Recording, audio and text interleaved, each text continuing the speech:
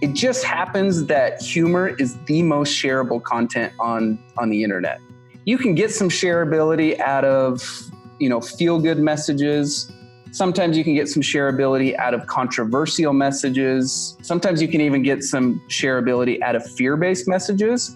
But compared to humor, the shareability of all of those is really, really low. When you go to post something in your Facebook feed, for instance, if it's a fear-based message, you're going to be thinking twice about that, right? Because you're like, oh man, I don't want to be that guy. That's the voice of Benton Crane, CEO of the Harmon Brothers.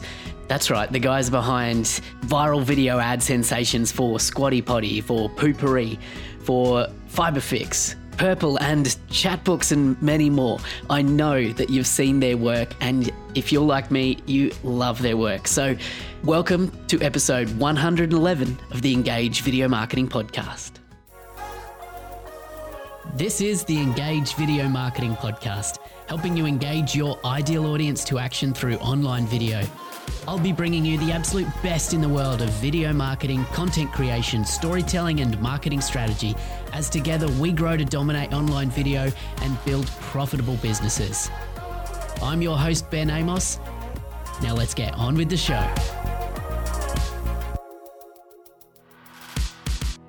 Welcome back to the Engage Video Marketing Podcast, where we dive deep into the world of effective video marketing to engage your audience and grow your business. I'm Ben Amos from Engage Video Marketing, and I'm here to help you better use video to achieve your goals for your business or for your clients. This is episode 111, and I'm excited because in today's episode, I'm going to bring to you an interview I did with Benton Crane, the CEO of the Harmon Brothers. Now, as I said in the introduction there, the Harmon Brothers are the agency behind such viral videos as Poo-Pourri, Squatty Potty, Fiberfix, and many others. And I'm sure we've all seen the squatting unicorn pooing out rainbow soft serve ice cream. It's honestly a sight that once seen, you can never get out of your head. But why I wanted to bring Benton on today was to really unpack for you the approach that the Harmon Brothers take when marketing a product using video. I want to also explore how long-form hero videos, such as the type that Harmon Brothers create for their clients, how it works on Facebook and YouTube and the changing face of video platforms today, and what others can learn from their approach to creativity, humor, and storytelling in order to do better video for our own clients or for our own businesses. The Harmon Brothers tagline is "Get a crap ton of eyeballs with ads that brand and sell." And if you're a video marketer like me, I know that's something that is intriguing and valuable for us to learn more about. So I won't keep you any longer. Let's get into the interview with Benton Crane from the Harmon Brothers. All right, Benton Crane, welcome to the Engage Video Marketing Podcast. Hey, happy to be here. Yeah, it's awesome to have you here. And, for any of our listeners who haven't seen any of the Harmon Brothers' work, well, first of all, I'd be incredibly surprised. I listed before we started the interview here a whole bunch of hero videos that I'm sure people have probably seen. But for people that don't know the people behind those videos, the Harmon Brothers and yourself, Benton, can you give us a bit of a backstory about you and the Harmon Brothers? Certainly. So yeah, like you mentioned, we've got a whole bunch of different campaigns. A lot of people see those campaigns and think that, we're the viral guys. We do viral videos. But the reality is most of those didn't go viral, but we have figured out a way to kind of bridge the worlds of, you've got traditional branding on one side where you've got your Nike and your Apple doing all the feel-good advertising. And then on the other side of the spectrum, you've got your infomercials, your direct response stuff. And those are the two worlds that we've blended together. And I think you see that in our ads over and over again, that style where we're driving an immediate ROI, pushing for that sell, but we're also building a brand for the long term at the same time. So that's kind of who we are. That's what we do. The background of how we came together. I was a data geek. I love spreadsheets. I worked as a statistician and an econometrician, spent several years out in Washington, D.C. And my partners, the brothers, who they all have the last name Harmon, I don't. and they were pioneering video marketing in the early days of YouTube with a product called the Aura Brush. It was a tongue brush that you brush your tongue and scrape the gunk off your tongue to get rid of bad breath. And they created some ads that they released on YouTube. And that was kind of the first time a company had ever, used YouTube as an ad platform. And they grew like crazy, ended up with nationwide distribution. The company ended up getting acquired by Dentech, and the brothers left the company to go do the Poo-Pourri campaign, which was the original one we came together for. So I joined up with the three brothers, and together we created Harmon Brothers, which is now the agency that everyone knows. And after Poo-Pourri, many others followed: Squatty Potty, Purple, Chatbooks, more recently Lumi Deodorant, and many others. That's kind of the nutshell history of how it all came together. Yeah, cool. And your, I guess, tagline for your business is about getting a crap ton of eyeballs with ads that brand and sell. That idea of crap ton of eyeballs is certainly something that you've achieved with, I think, billions of views on your collective videos over time. But what I'm interested in hearing from you is, I think it's that idea of a crap ton of eyeballs, both branding and selling. And you mentioned briefly there that kind of connection between branding and direct response, kind of infomercial kind of stuff. And I think when people watch a Harmon Brothers Hero video, which is your kind of core video that you create for your clients, it is that combination. Can you talk to us about what you see in the wider industry, the disconnect between branding and selling? Yeah.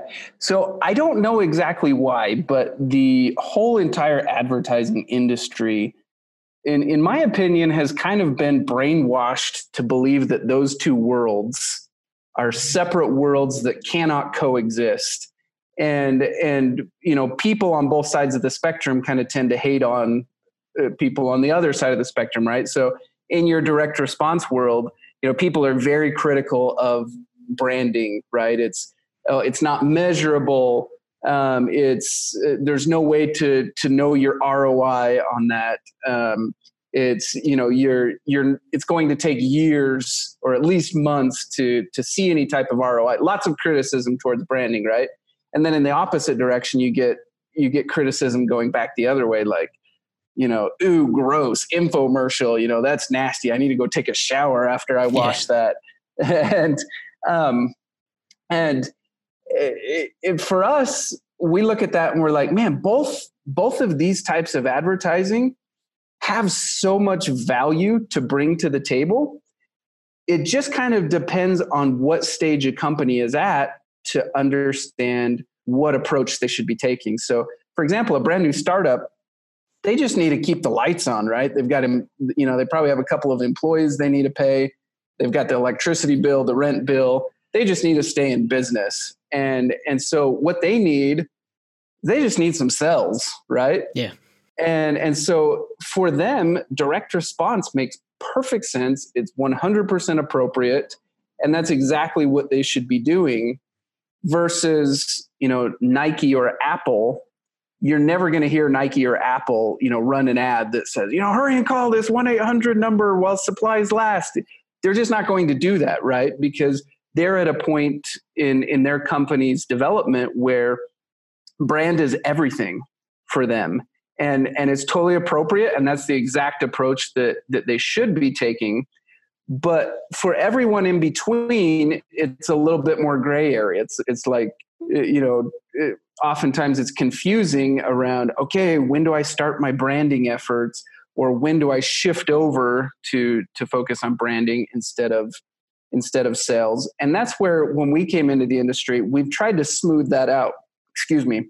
We've tried to make it less of a binary decision where it's one or the other. And we're trying to show that you can do some of both. Maybe it's a lot of one and a little bit of the other, but at least you're doing both activities at the same time. So even for a young company that is still focused on sales, they can start to shift that focus into branding by focusing on things like developing a brand character, developing a brand voice. Is humor part of our brand? You can start to incorporate those things early on. And then over time, the more you grow and the more established you become, once you have a sales base already in place, then you can start to shift more and more towards the branding efforts. And hopefully, as entrepreneurs, we all dream one day of achieving that, household brand status of, everyone knows your brand, they recognize and trust, and most importantly, they remember your brand, right? That's what we're all going for, but it's a process to get there. Yeah. I think what you've really kind of given clarity around there is in most larger organizations, what I see is this kind of disconnect between the marketing department and the sales department, right? This idea of the sales people, they want to make sales, and the marketing department want to increase the brand and, get better brand exposure and things like that. And there is often that kind of disconnect. And even in many organizations, marketing and sales, they're two different departments. They probably shouldn't be. I'll be honest, that really boggles my mind. Yeah. In fact, it's so crazy to me that in most companies, the marketing team reports to the CMO and the sales team reports to the CRO. And I sit there and I look at that and I just scratch my head and I'm like, how on earth can an organization separate those two functions to the point where they're siloed all the way up to the very top of the organization? That just makes my head explode. Granted, I haven't, worked in one of those big companies involved in the marketing or the sales side. And so maybe they have their reasons, but from an outsider looking in who has proven that you can brand and sell at the same time, if I was in one of those organizations, I would be asking myself, how do I make it so that all of the marketing efforts are contributing to sales, and how do all of the sales efforts contribute to marketing? Because at the end of the day, you need both, right? You've got to have the sales to drive the revenue, keep the lights on, but you've got to have that brand building to stand the test of time. Yeah, absolutely. And it bugs me and boggles me too, Obviously, if you've seen a Harmon Brothers campaign, you would understand that humor plays a big part in what you guys do and how you deliver, particularly the branding, right? How do you kind of balance the way that you measure the success of the campaign? Is it all based on sales, or is it based on that awareness, as that branding as well? Like, what are you actually measuring to determine the success of a campaign?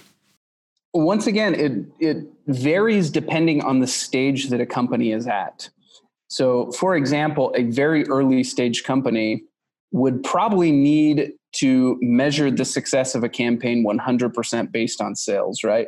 For them, the key metric is I put $1 into advertising and I need to get $2 back out in revenue, because that's what allows me to have a healthy, sustainable business. But then you fast forward to a company who, let's imagine a company who has some retail presence, and retail is a little bit harder to measure the direct impact of a campaign. And so they might take the approach and say, look, on my online efforts, I want to put $1 in and get $1 back out. And I understand that if I'm looking at that in just a vacuum, that would not be a profitable business. That would not be sustainable in and of itself. But I know that at the same time I'm doing that, I'm driving a whole bunch of views and awareness that is going to then drive lift in retail.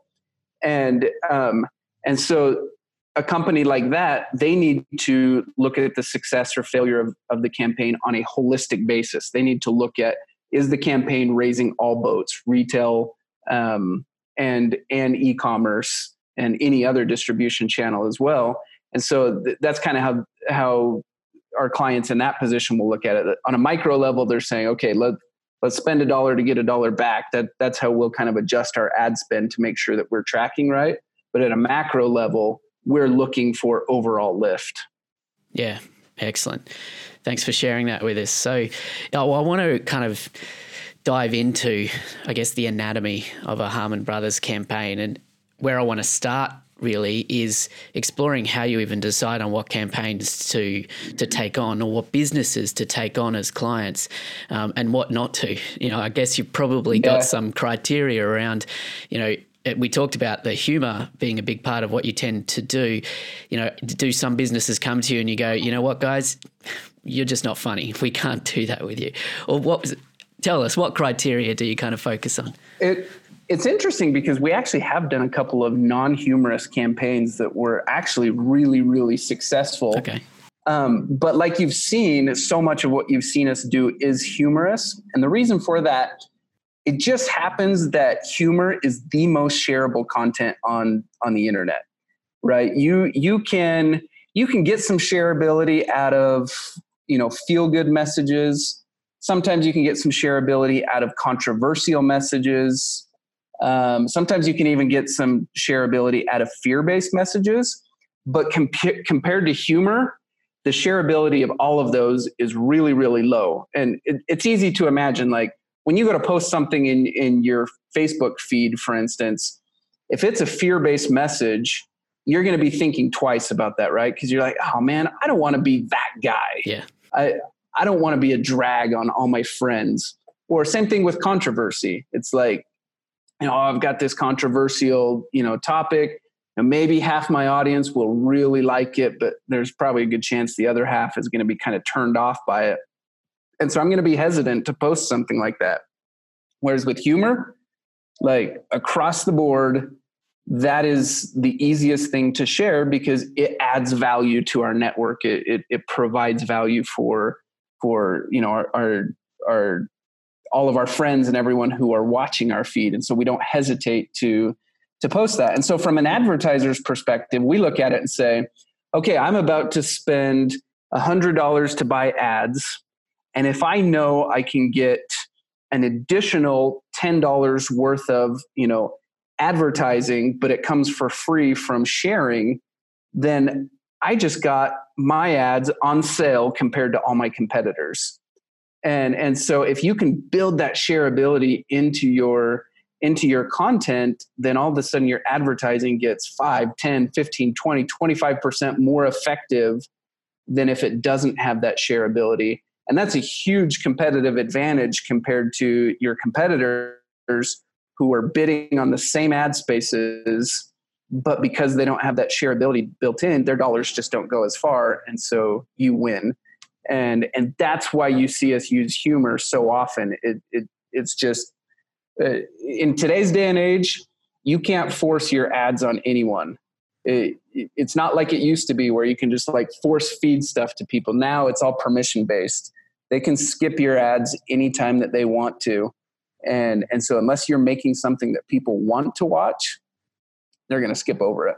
Yeah, I love that idea of most people are focused when they're creating video creative specifically for an ad campaign across social channels. They're focused on the ad, trying to drive the action, rather than thinking of the ad as trying to just drive engagement with people, which then you've got that added benefit of all the organic reach, right?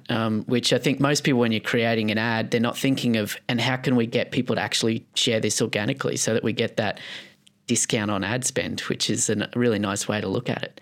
Right.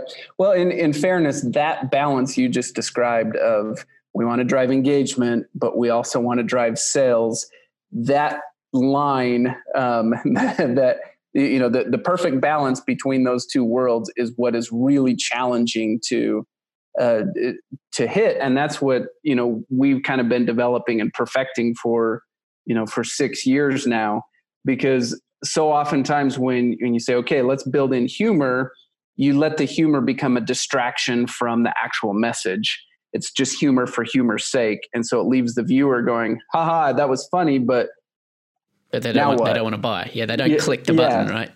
Yeah. Exactly. Or you go overboard on just the pitch, right?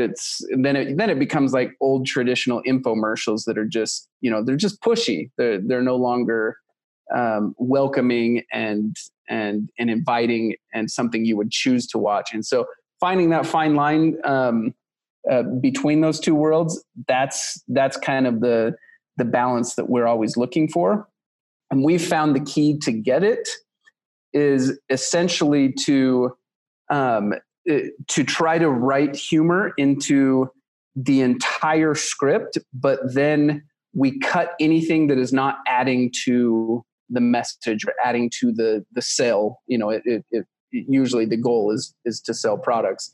And so if we have a joke that's just there for the sake of being funny, we'll cut that out. Yeah, cool. So any business with enough cash in their pocket can come and get a Harmon Brothers hero ad. Is that how you guys work? Or I assume not. So break it down. So how do you decide on who to work with? Yeah. I forgot you had asked that question that's earlier. Okay. We went somewhere else, but we'll come back to that. Yep. Okay. So, all right. First and foremost, we want to be aligned with the brands and the products, the services that we work with. So the easiest way to find alignment is just to focus on products that we use and love.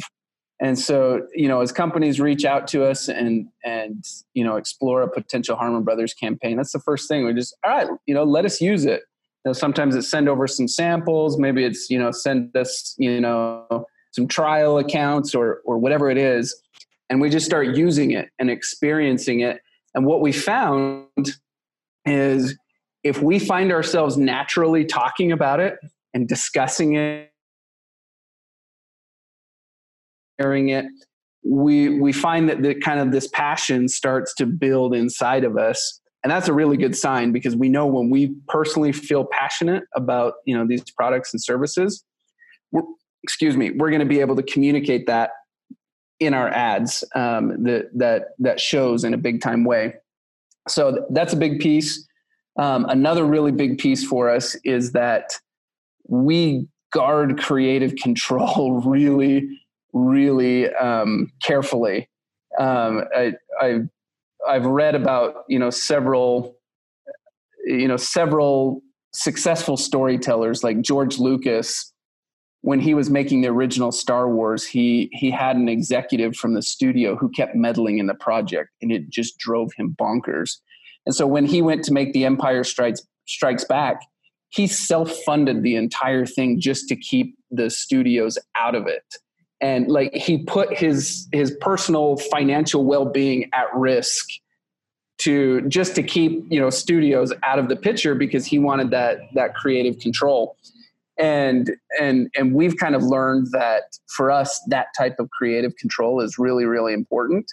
And so we find clients who are willing to trust us you just give us insane levels of trust to basically say, okay, we're going to come in and we're going to listen to you like crazy.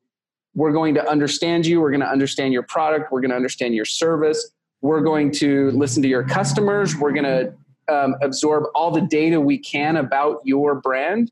But once we absorb all of that, we're going to take all of that, internalize it, and then we're going to come up with a concept and a strategy that we're going to bring to your brand that's going to be new. It's going to be different. It might surprise you a little bit, but that's what you're hiring us for, is to bring really unique take and perspective to your brand. So are you presenting a concept to the client for their sign off, or are you actually then pitching 3 or 4 different concepts and allowing them to choose? Like, how much control do they have, or do you maintain? Yeah, great question. So prior to contract, we don't even talk concepts.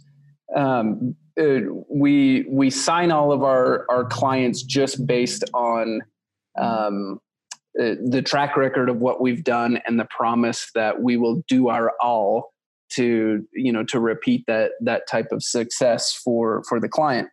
But then once the contract starts, we go into what we call a brain dump phase. Usually takes about a month, where we're just absorbing anything and everything that we can about the brand, about the founders, about the customers, about the market, about the products, all of that stuff. We're just absorbing it.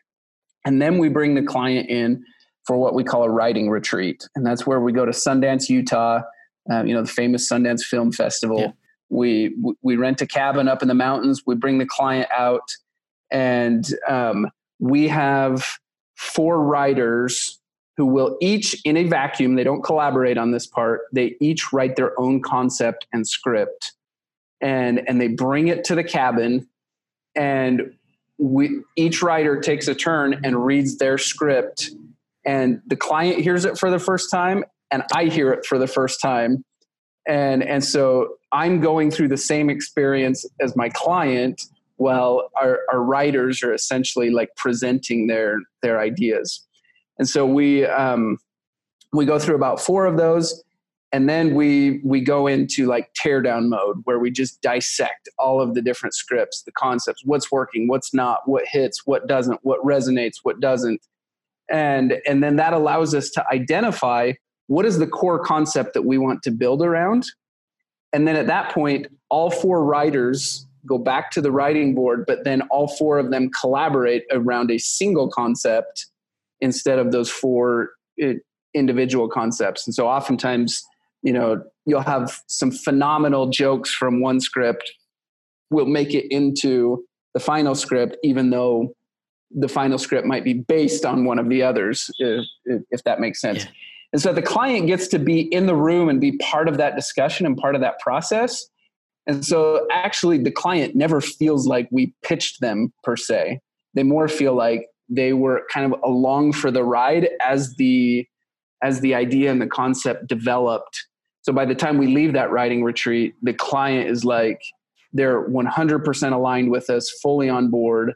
And so we can go into our pre-production phase already having the full backing of the client without ever having to, convince them. Yeah, cool. That must be a fun process to see from your perspective, to be part of that and to just hear those ideas from the writers.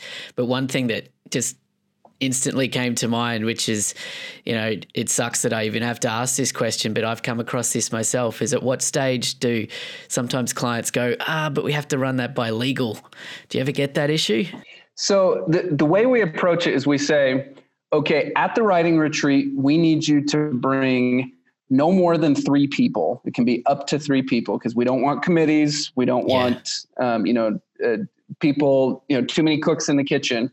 But we require that they have the final decision maker there and the person who is responsible for the long term of the brand. So usually it's a CEO and a CMO will be there.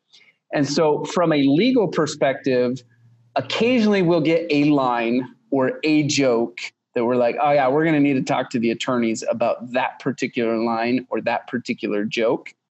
But never do we have at a conceptual level a roadblock that we can't address right there, because we have the final decision makers in the room and we know, okay, we can push forward with this or we can't, and we get that right up front. Yeah. Okay, cool. That's good. So correct me if I'm wrong, but the core outcome from a process, from the creative process of working with Harmon Brothers is what you call a hero film, which is your long form video.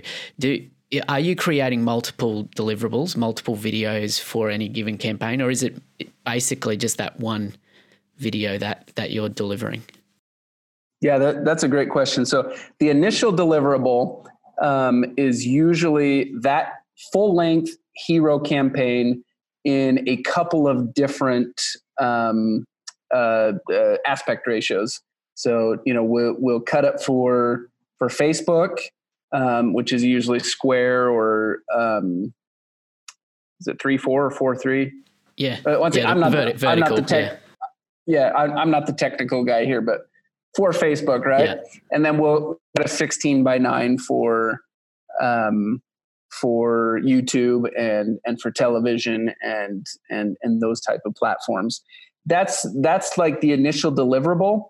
But then of course these ads are, anywhere from 2.5 to 5 minutes long.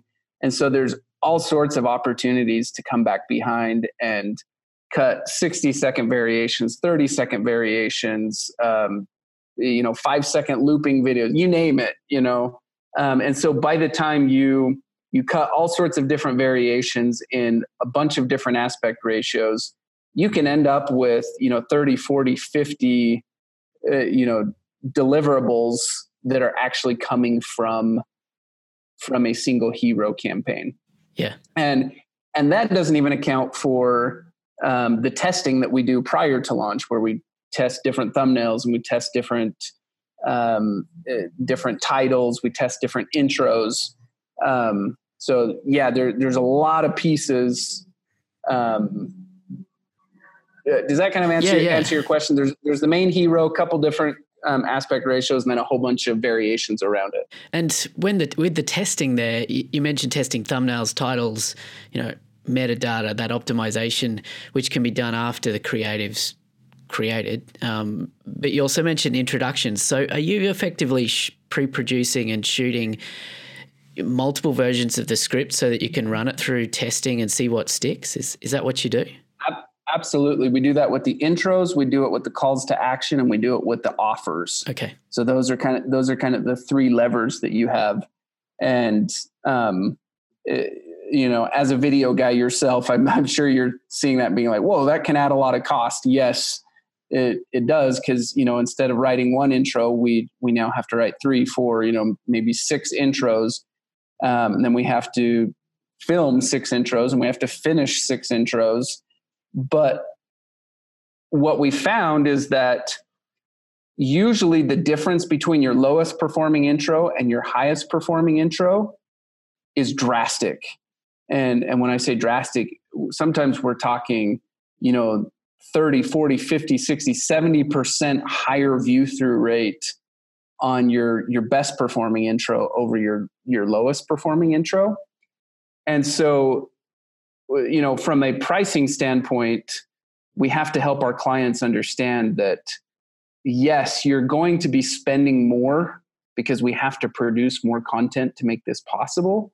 But your chances of the campaign being successful go up drastically because instead of taking one shot at that intro, we're now taking 4 or 5 different shots at it and then testing it to find out what the perfect one is. The power of testing and understanding the data, right? It's just can't be overlooked. Yeah, that's kind of the piece that I brought to the table, being a data nerd. Yeah. I came and joined up in a world that I knew nothing about. I knew nothing about video. I knew nothing about advertising at the time. But I brought the data piece, and we've created this beautiful cycle where the data is informing the creative, and then the creative is essentially producing data through testing. And it's this beautiful cycle that allows us to just test and learn and test and learn. And so, well, from the outside looking in, people look down through our list of campaigns and they're like, dang, how do you guys get it right every time? But that's not, it's not genius. It's not luck. It's just simply, we have a methodology that allows us to test our way into success. Yeah. Cool. Love that. So when you think about the distribution platforms that you're using, does that data kind of influence for any given campaign where are you going to do the biggest push, or are you just focused on mostly YouTube, mostly Facebook these days? Like, how do you decide on where the content needs to go out to? Great question. So Facebook always is the starting point now. They've become the 800-pound gorilla, and YouTube is kind of a distant second. But what we try to help all of our clients understand is that if they just have a single channel approach, or maybe just a 2-channel approach, they really put themselves at high risk. For example, when was it? It was like March of last year. Facebook made some sweeping changes. And part of that was they reduced the total amount of ad inventory. Any ad buyers listening to this will probably remember when this happened, because across the board, all of a sudden ads got significantly more expensive. Sometimes, 50% more expensive. And this was just overnight. Right. And so I saw companies who were so dependent on Facebook as their only channel that, they're going along, they think life is good. Their ads are, in the money, so to speak. They're working, and all of a sudden Facebook makes those changes, and boom, all of their efforts get turned upside down, and they went from having a healthy, growing business to just a flat, plateaued, mess, for lack of a better term. And so what we always try to help our clients think about is, instead of saying, okay, I can drive a better ROI on Facebook than I can on YouTube, instead we try to help them think, let's have a YouTube strategy and a Facebook strategy. Maximize your ROI on Facebook in a vacuum, maximize your ROI on YouTube in a vacuum, and don't compare them to each other.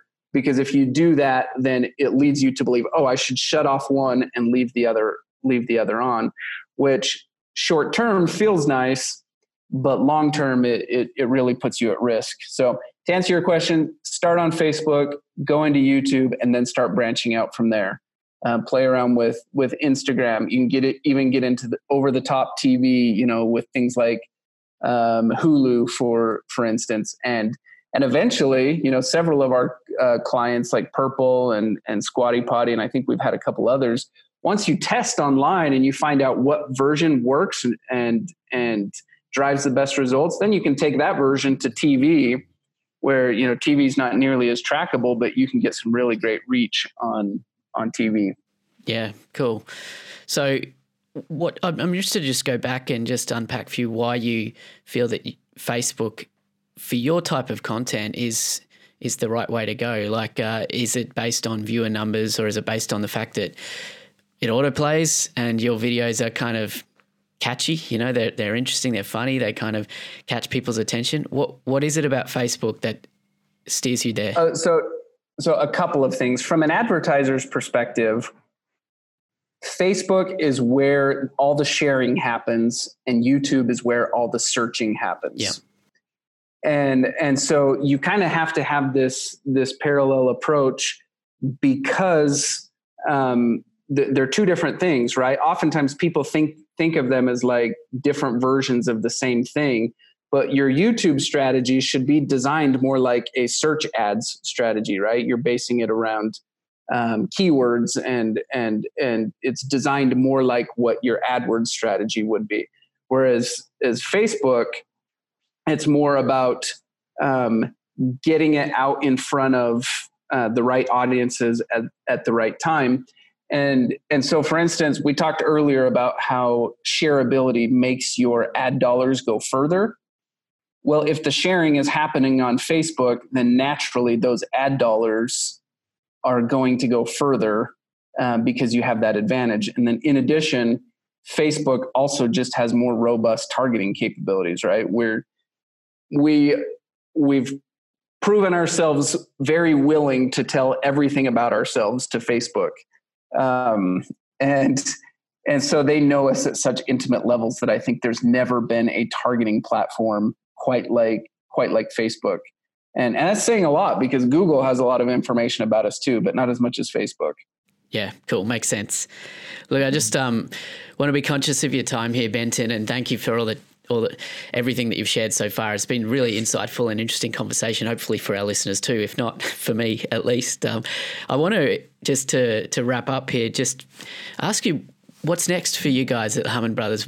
Where are you going with the company? What's the future vision? Because is your goal just to keep outdoing yourselves with each new campaign, and can you keep doing that? Oh, I love this question. I love this question. So I believe that, I mentioned earlier that we live in a world now where you can't force your ads on anyone. You have to be creating content that people actually want to watch. And at the same time that's happening, with the shift in the entertainment industry moving away from, traditional television into streaming, Netflix, Amazon, and the likes, where we used to have commercial breaks, those are going away. And so where brands used to be able to reach our eyeballs, those brands have been pushed out. And so it's creating this really interesting dynamic where brands are extremely thirsty right now to find new ways to reach us. And so I believe that we're in a world that's about to go into this new phase of advertising, where the worlds of entertainment and advertising, which used to kind of be separate, they kind of ran parallel paths, but they were very separate. I think those two worlds are going to start to intermix and become one and the same in ways that we've never even imagined before, but in figuring out ways that it is a natural experience for the viewer. So of course, we're not going to want to, do cheesy ways that, product placement. Yeah. Yeah. I mean, product placement is a booming industry right now, right? With the brands being pushed out of commercial breaks, product placement is absolutely booming, and that's a huge industry. But I know that brands want so much more. They want the integrations to go deeper than that. And so that's the world that we are experimenting in and playing, because we already build ads that are designed to entertain. And the next phase that we want to take that into is actually building entertainment that has brand integrations with it that people actually welcome. It feels natural, that they're excited for it to be there. When I look at the industry as a whole, I think that's where the huge opportunity is. And I think the creators who can figure out ways to melt those two worlds together are going to have enormous opportunities for success in the future. So I have to ask, anything in the pipeline with you guys in that space, or not yet? Yeah, we've got several experiments and projects in the works, but nothing that is yet at a point where I can say, hey, go check this out. So hopefully in the not too distant future, we'll have some stuff for you guys to check out. But today, still working on it. Cool. Well, I'm excited to see where that goes and to follow you guys. And for our listeners, there are a number of ways that they can stay in touch with what the Harmon Brothers have going on. And one of those is their podcast, From Poop to Gold, which I'll shout out. It's a good listen. And there are some other ways as well. You've got the Harmon Brothers University. Do you want to give us a quick idea of what the Harmon Brothers University is, Benton? Yeah, absolutely. So essentially, we got several years into this, and we were kind of turning away hundreds and hundreds of companies who were reaching out to us and looking for our help. And ultimately, we really wanted to find ways to help more companies out there. And so we decided to just open up all of our methodologies and teach them, teach how we write, teach how we film, teach how we edit, teach how we build comedy into our ads. And so that all lives at harmonbrothersuniversity.com. And we have several different courses there. And so for anyone who's interested in really diving in deep and learning how to do what we do, that's the place to do it. And it's also kind of a great recruiting tool for us, where as we are, kind of expanding out and needing additional talent to work on all these various projects that we have going on, our students are a great place to draw that talent from. Awesome. Guys, we'll have all the links to everything that we've mentioned in this show at the show notes page for this episode. Benton, I just want to thank you for your time today and for all the insight that you've shared, and to thank you and the Harmon Brothers team as well for all the awesome content you're creating, which I believe is making the internet a better place. It's every campaign is worth checking out. So thank you very much for joining us today. Thank you. Pleasure to be here. Thanks again to Benton for joining me on the Engage Video Marketing Podcast. So what did you guys think of the show? I'd love to hear any sort of insight or anything that you want to share that you took away from this episode today. Reach out to me anytime at engage_Ben on Instagram or Twitter, and let's open up a conversation. In fact, if you want to join me live on the show to actually be coached with your own video strategy, or to walk through live on the podcast a video marketing problem that you or your clients are experiencing, I'd love for you to join me on an upcoming episode where I'm going to be coaching one of you guys, the listeners to this show, right here on the podcast. If you want to apply for that, please head on over to engagevideomarketing.com/podcast coaching, all one word, engagevideomarketing.com/podcast coaching. All the links to everything that Benton mentioned within this episode is at the show notes page at engagevideomarketing.com/episode 111. That's episode 111. So head on over there and you can link through to everything that we've got going on. And if you've enjoyed today's show, I'd love a rating and a review on your podcast player. Every rating and a review helps this show reach more people and also gives me a bit of a boost and provides me with some valuable feedback to do a better job with this podcast for you. And once again, I'm Ben Amos from Engage Video Marketing, and my role is to help you engage your ideal audience to action through effective online video strategy. Don't be a stranger, reach out to me anytime, and thanks for listening. I'll see you next week. Bye for now.